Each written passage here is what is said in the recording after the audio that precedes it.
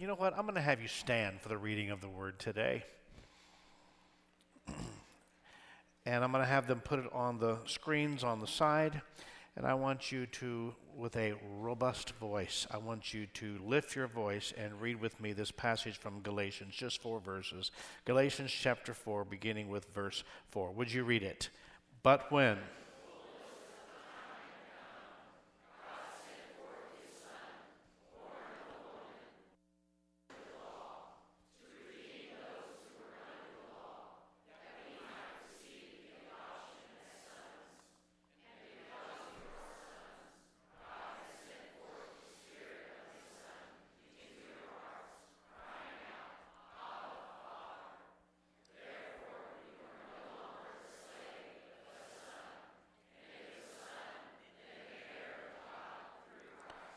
Is that encouraging to you today?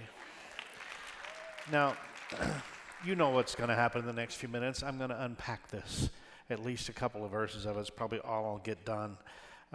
No, I'm not in Luke chapter 2, and that's what usually the expectation on this day. I think Pastor Shader did a marvelous job with that last week. But I'm going to read it one more time. Let me read it, just to be sure that you've caught the idea and that you open your heart to this passage. And then allow me the privilege of unpacking just a little bit of it. But when the fullness of the time, would you say that phrase? The fullness. When the fullness of the time had come, God sent forth his Son, born of a woman, born under the law, to redeem. Say that word. Redeem. Say it again. Redeem. Is there anybody in the house today that's redeemed? Born of a woman, born under the law, to redeem those who were under the law, that we might receive the adoption as sons. And because you are sons, God has sent forth the Spirit of his Son into your hearts, crying out, Abba, Father. Therefore, you are no longer a slave, but a son. And if a son, then an heir of God through Christ. Somebody say hallelujah. Hallelujah. The grass withers, the flowers fade, but the word of our God shall stand forever. You may be seated.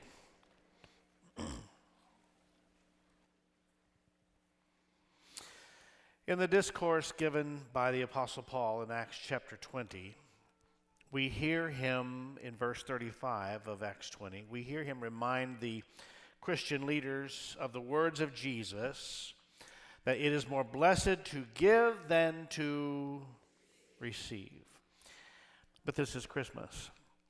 And during this time of the year, even the most grouchy Ebenezer Scrooge among us. Do we have any in the house? No, don't raise your hand. Even the Grinch likes to receive a gift. We all like to open a gift. We all like to unwrap a gift. And some of us will even, I've seen it happen, pick up the gift and shake it to try to guess ahead of time what's in it. I've always wondered why someone did that. Just open it and you'll see what's in it. And then the other thing we do is while we're in the process of opening the gift, depending upon who wrapped it and how much tape they use and how involved it is, while you're opening the gift, most of us are going through that process of hoping we will like it, whatever it is. How many know I'm telling the truth? And then if you're like me, you're also hoping that they will not see your face if you don't like whatever it is. As you, thank you. But Bethesda, one Christmas morning, God sent us the very best that he had in the person of Jesus Christ. He did not come just to be a moral example, though he was. He did not come just to be a philosophical leader, though he was. But he came to ransom us. He left the splendor to redeem us, to save us from our sin. Talk to me, somebody. So I'm wondering today if there's any instruction from the word of the Lord about how we are to unwrap this gift that God has given us.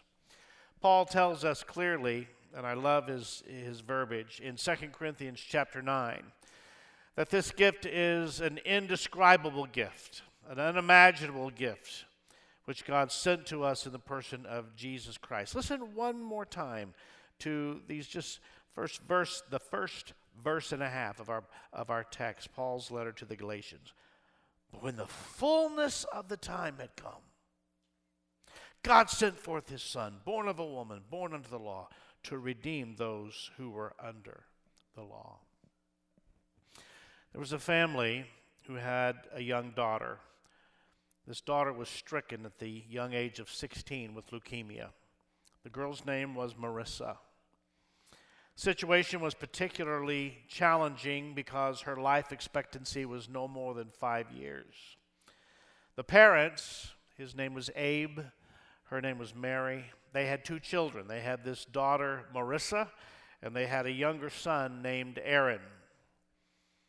Marissa, being stricken with a rare form of leukemia, needed a bone marrow transplant in order to live.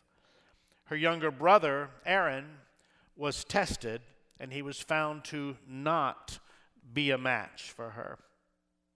So as you can imagine, the situation looked very, very bleak, inasmuch as it is typically a sibling who is able to provide the bone marrow needed in this type of circumstance.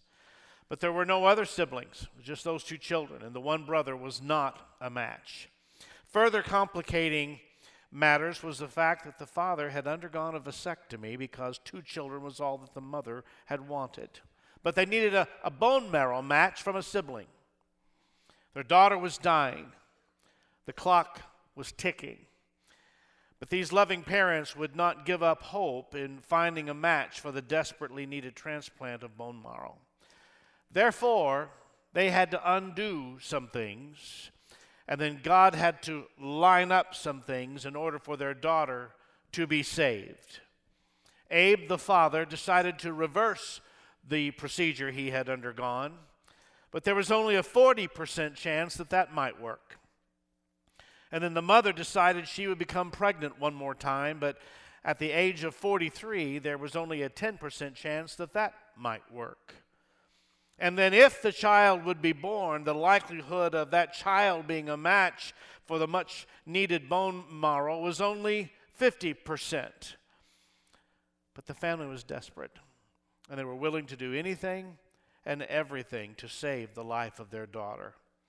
So Abe had his procedure reversed, and that worked.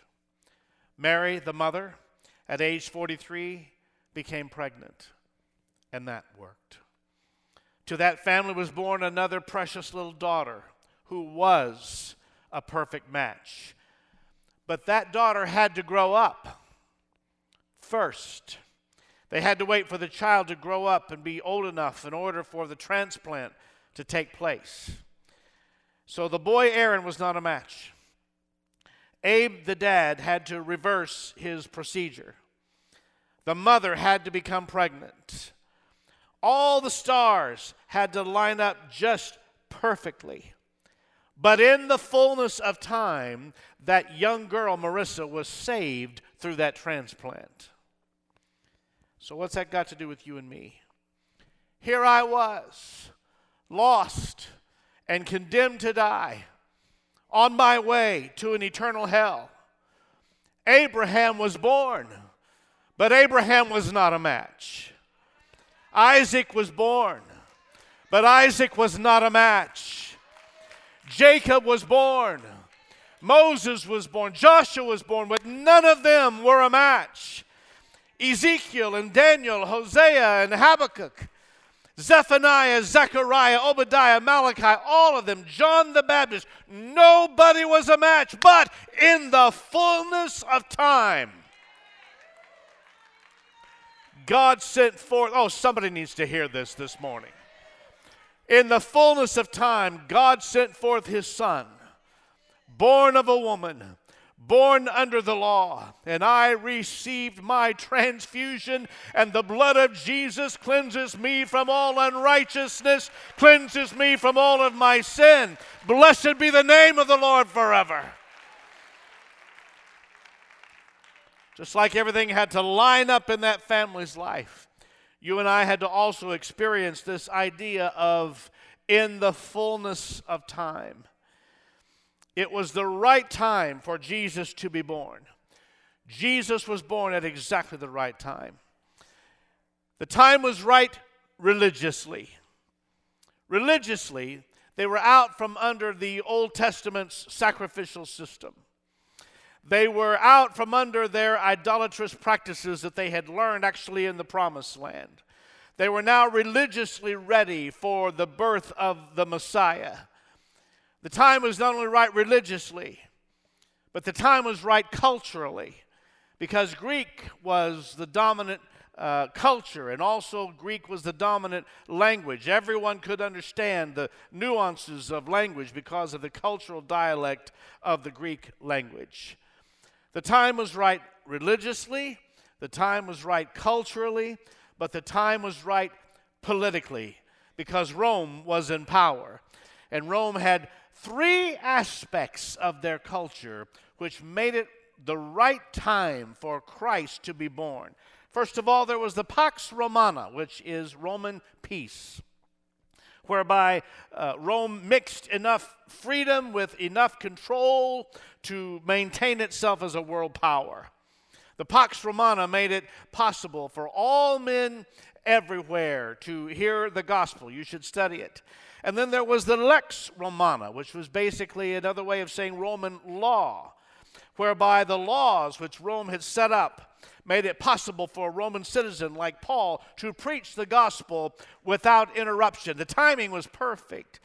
And anyone involved in evangelism will understand the Rio Romana, which is another way of saying the Roman road. All roads lead to Rome was what that meant, the Rio Romana. Many of you will be familiar with that evangelism tool that most of us have used called the Roman road.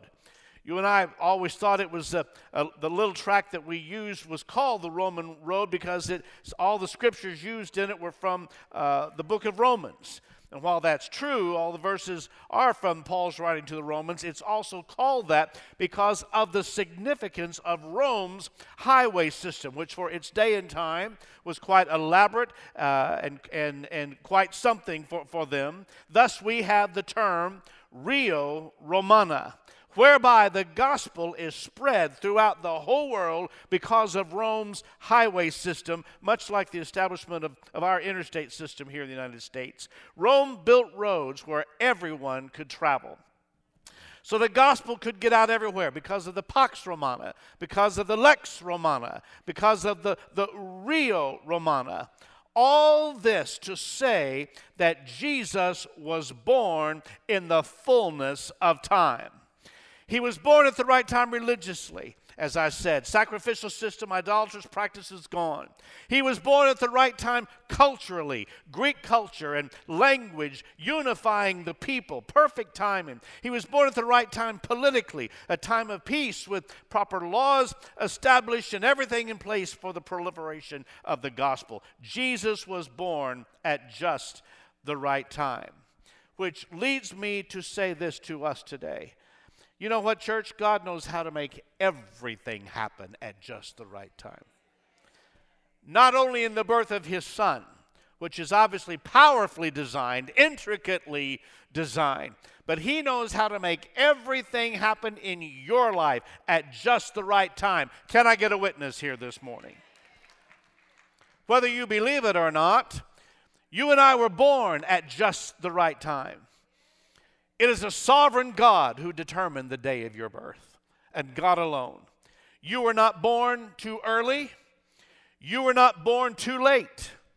You were not born to the wrong parents. You were not born in the wrong country. You were not born in the wrong culture.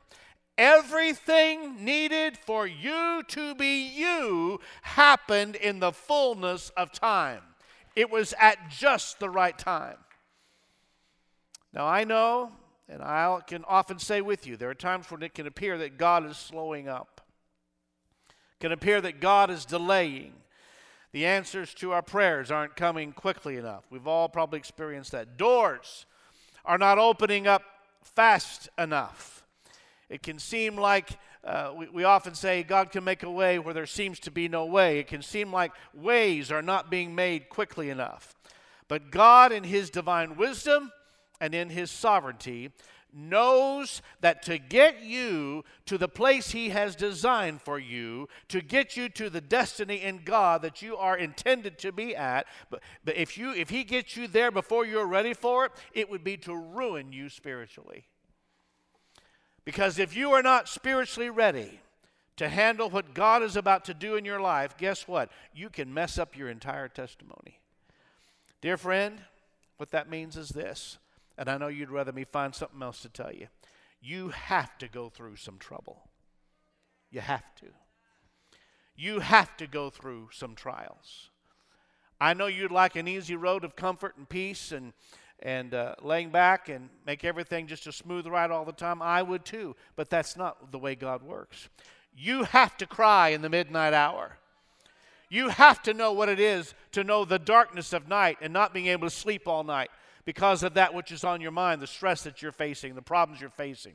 You have to suffer some setbacks because you would not be where you are today had it not been for God's perfect timing in your life. Do you believe me today? Your grandmother probably may or not have had any theological training, but I bet she said it to you like this. He may not come when you want it, but He's always right on time. He knew in time what you needed before you were ever even born. God's timing is perfect. Somebody needs to hear that today. God's timing is perfect. The origin of His mission is what I want to talk about just for a moment. We talked about it a couple of weeks ago, last time I was in the pulpit.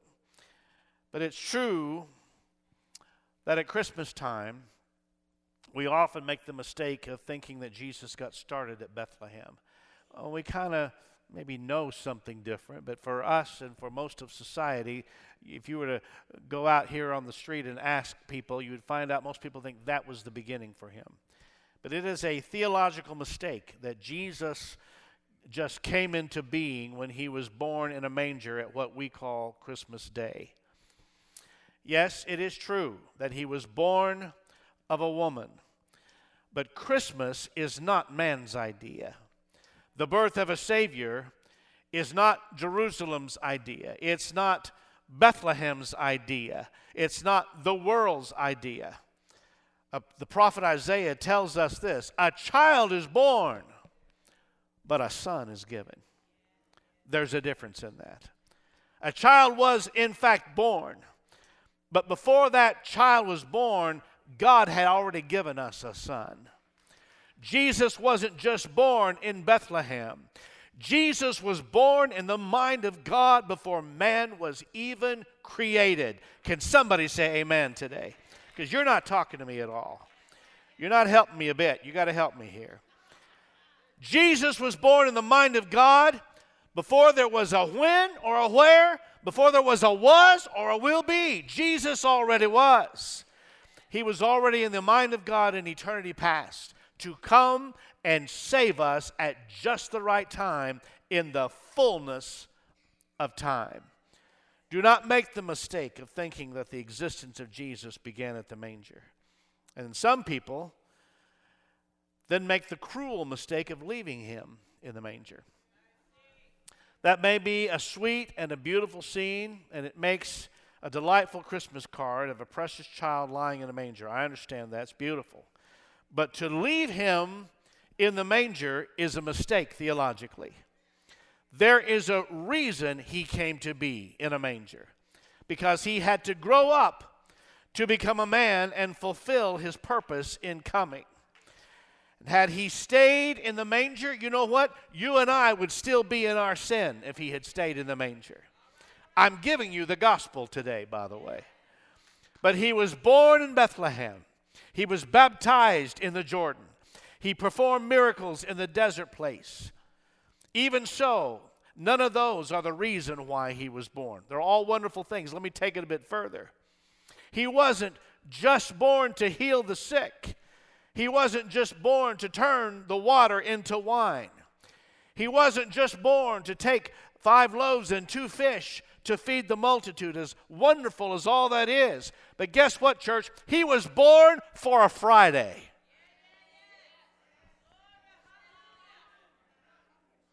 Had he stayed in a manger in Bethlehem, you and I would still be headed for an eternal hell today.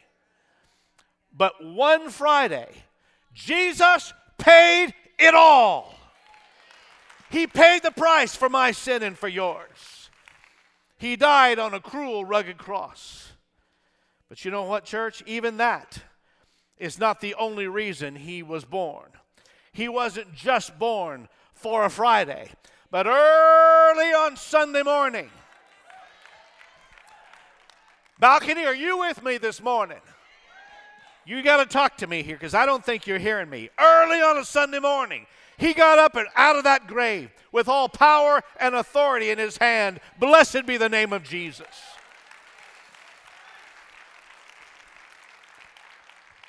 I'm going to take it one step further. He wasn't just born for a Friday. He wasn't just born for a Sunday. But today, he is seated at the right hand of God, and he ever lives to make intercession for you and for me. And in the fullness of time, he will be coming back again to claim his ransom bride for all eternity.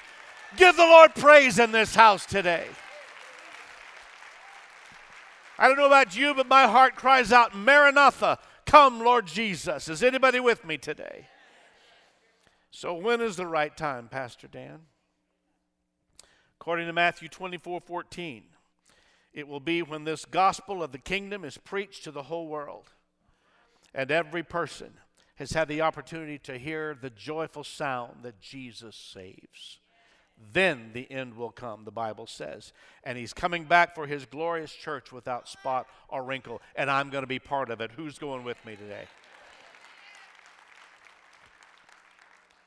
You know, as I read that passage in Matthew this week, a little thought ran through my head. It may be crazy. You may disagree with me. That's fine. But sometimes I can't help but wonder if we're holding back the second coming of Christ when we don't share the gospel. Because the Bible tells us clearly it will come when every person's had the opportunity to hear that Jesus saves. Or I wonder if we hold back the gospel, if we're guilty of holding back the gospel when we don't make every possible effort to support our missionaries who are in faraway places. Because every tribe, tongue, and nation needs to hear that Jesus saves. Jesus came to die for all. Maybe we're guilty of that. All I can say is may God give us grace. I know that we all like to sing, Hark the Herald Angels Sing. But what I think we ought to be doing this morning is go tell it on the mountain that Jesus Christ is born, over the hills and everywhere. And you know what? I think we become sometimes selective about who we're going to tell. We're going to wait till we get the warm fuzzies or till we feel the anointing or till we feel goose pimples or whatever before we're going to. It doesn't matter. You know who you need to be telling? I'm talking to you. You need to be telling the poor people. And you can tell rich. You can tell fat people like me. You can tell skinny people.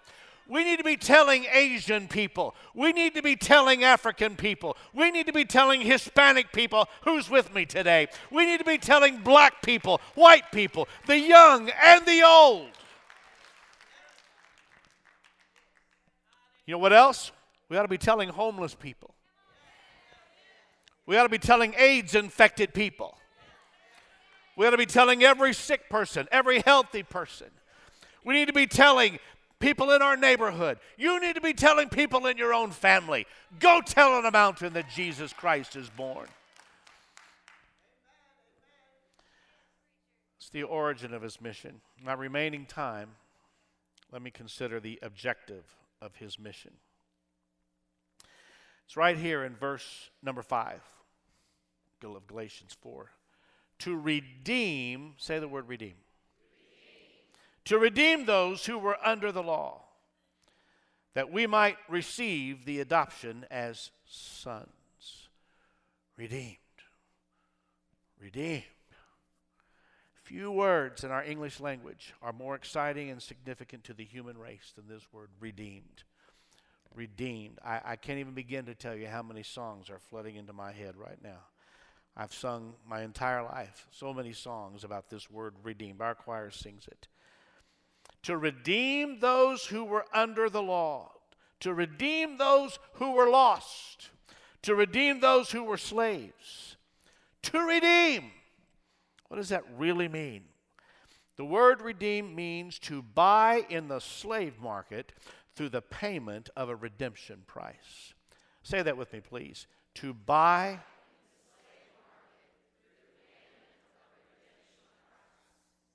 Let me take you quickly. Naomi and Elimelech with their two sons, Mahlon and Chilion, fled the famine in Bethlehem, and they went to Moab. When they got to Moab, everything was going pretty good for a while. But then Naomi's husband Elimelech died. In the meantime, the two sons, Mahlon and Chilion, married Moabite girls there in this new land where they were, Orpah and Ruth. You know the story. But then just a few years later, and man, I'm giving a 50,000-foot view of this. A few years later, both Mahlon and Chilion died. Her sons died. Her husband's gone, now her two boys are gone, leaving Naomi alone without a husband, without her sons. Just her two daughters-in-law, Orpah and Ruth. Though Naomi had determined to return to Bethlehem, her hometown in Judah, she tells her two daughters-in-law, no, you need to go back to Moab, go to their homeland. And she wishes them well by saying, when you read the text in the book of Ruth, and may the Lord give you the security of another marriage. She was blessing them and feeling their pain and their anguish and wanted them to have full, rich lives and to marry again. So when they were there at wherever they were at the crossroads, it was a bitter, tearful parting. Orpah does what Naomi instructs her to do. She heads on back to Moab, her homeland. And when she leaves her mother-in-law, Naomi, when Orpah leaves her mother-in-law, Naomi, to return to her homeland of Moab, she also walks out on salvation history. That'll become apparent in a moment. But Ruth, a pagan girl, also a Moabite girl, said instead to her mother-in-law Naomi, she said, no. And I had to go to the King James. You know, I researched all these scriptures in many versions. King James says this. It's the only version I found that says, entreat me not. It had me right there with three words. Entreat me not to leave thee, or to return from following after thee. For whither thou goest, I will go. You old-timers. Where thou lodgest, I will lodge. Thy people shall be my people. And here comes the really good part. And your God, Ruth says to Naomi, shall be my God. Naomi and Ruth now head back to Bethlehem. But when Naomi hits the town, the women were excited to see her, but they were saying, is that really Naomi? Oh my goodness, she has aged. Have you seen her? You see, when she left town years before, she was beautiful, attractive, and young. And I shouldn't allow my mind to go here, but I can just hear the ladies of the village saying, did nobody tell her about Botox? And whatever other things are used. That girl needs to have some work done. Is that really Naomi? And you know what she said? She probably heard all that lovely talk. She said, don't call me Naomi. Call me Mara. You see what Mara means? It's just don't call me Naomi. Call me Mara, because life has dealt with me, and the Lord has dealt with me bitterly. In other words, ladies, I've been through it. I've been through it. I've been through some stuff. And we know for sure that she's lost a husband and two sons, and who knows what else life had hit her with. But she did say this, I went out full, but I'm coming home empty. That's what her homecoming was like, because all she has left is this one young daughter-in-law named Ruth. But she hears, as she's come back to town, that there's something called the Bible calls a kinsman redeemer. Kinsman just simply means relative. Kinsman redeemer. There's this wealthy relative of Naomi's late husband, Elimelech, who can possibly help them. And he has a name. His name is Boaz. So Naomi says to her daughter-in-law Ruth, she said, girl, come here. Let me tell you how to get that man. Go fix yourself up, girl. Get some of that makeup on, some of that nice perfume. You need to get that on, and when he lies down on the threshing floor, go lay down by his feet. And when he woke up the next morning, va-va-va-voo, he saw the beautiful girl Ruth. And he told the harvesters in the field, hey, leave a corner of the field for this fine young lady. Let her glean whatever's in the corner of the field. And Ruth goes out and works those corners of the field, and she comes back with her gleanings. And so about that time, Naomi sets out to find Boaz, because she's going, okay, we need to talk. Matchmaker, matchmaker, make me a match. Find me a find, catch me a catch. Now, there's some things I need to ask you to remember about this story. Number one, you need to remember that this field they're harvesting belongs to Naomi's dead husband, Elimelech. He owns it, and now she owns it. And you also need to remember that there is one more person that needs to come into this story. He's a cousin, kind of a longer lost relative. He's a relative of Elimelech, who by virtue of where he is in the family line, he has the rights to this land before Boaz does. So if it's going to be sold, if Naomi decides to sell it, it should go by rights to this cousin before it goes to Boaz. And then also to understand this story, you need to know that the way it's all set up, anyone who does buy this land is also required to take Ruth as your wife. Okay? That's just the way Naomi had the contract all worked out. So this cousin has the right to redeem Ruth. But he says that creates a problem for me.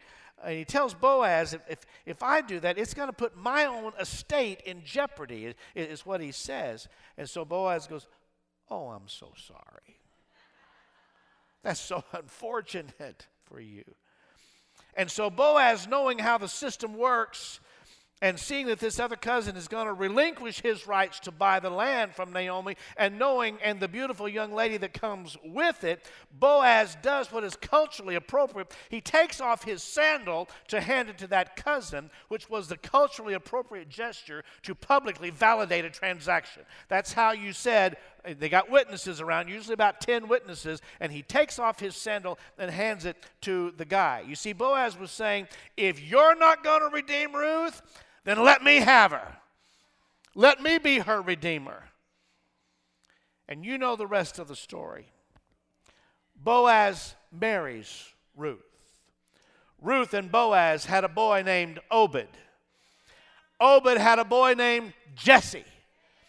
Jesse had a boy named David. And David became the bloodline of Jesus Christ. Why? Because from the beginning of time, from eternity past, God's plan was that he would send Jesus to redeem us. Somebody ought to shout hallelujah. Oh, you're pity-pattering today. That's all you're doing, pity-patter. And the kinsman redeemer in the book of Ruth is a foreshadow or a type of what Christ would be for us. Blessed be his name. So, to redeem means, as we said, to buy in the slave market through the payment of a redemption price. But I got to tell you, there's a moreover here. What do I mean by that? There's more to this definition. There's a further definition to this word redeem that says this. It's this: to buy for oneself and to forever remove the one bought from the possibility of ever being sold again.